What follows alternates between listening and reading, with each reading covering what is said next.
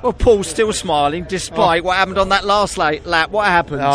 We've had some issues with the power steering at Pembury, and which really cost us there in the second two races. And we thought we had it all sorted. It's been good as gold all weekend, and then halfway through the last corner, last lap at Clearways, steering just locked absolutely solid, and every bit of strength I had just to muscle it round and through the gravel and back onto the track. So such a shame, such a shame. But at least we've got that Tachosys truck on the podium.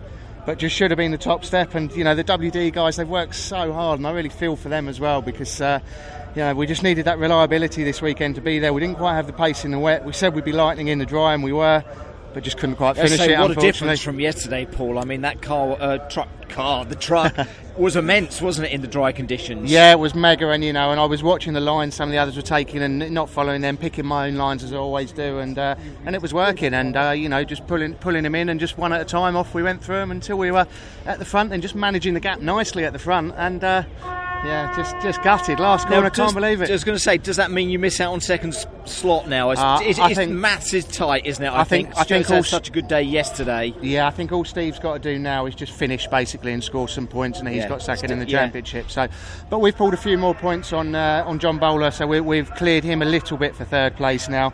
There was only 1 point between us coming into that, so. It's still all to play for in the last race, for the second in the championship. For all we know, Steve might crash at the first corner and we might win the race. So if that happens, we've got second, But obviously that's a long shot. But, look, we all know that anything can happen in racing. It's one of the things we all love about it. I say you're good at this, aren't you? We've had plenty of chats. Everyone talks about your time in the Renault UK Clio Cup. You were good in that, and you're good in these things as well, aren't you?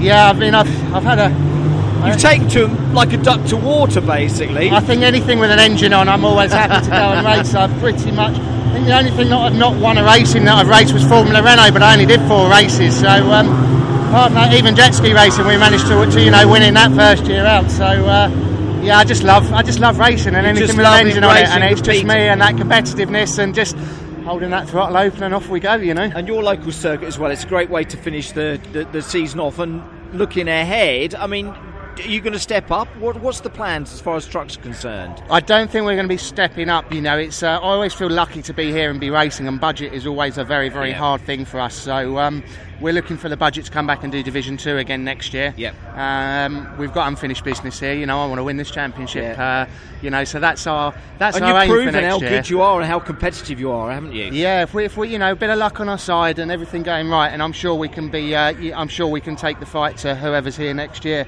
But before we get a chance to do that, we've got to put the budget together first. Yeah, it's always about money, isn't it? But great racing again from you, Paul. It's always great to see you behind the wheel, whatever vehicle you're actually racing. Great race. Well done to you. Thank you, Mike.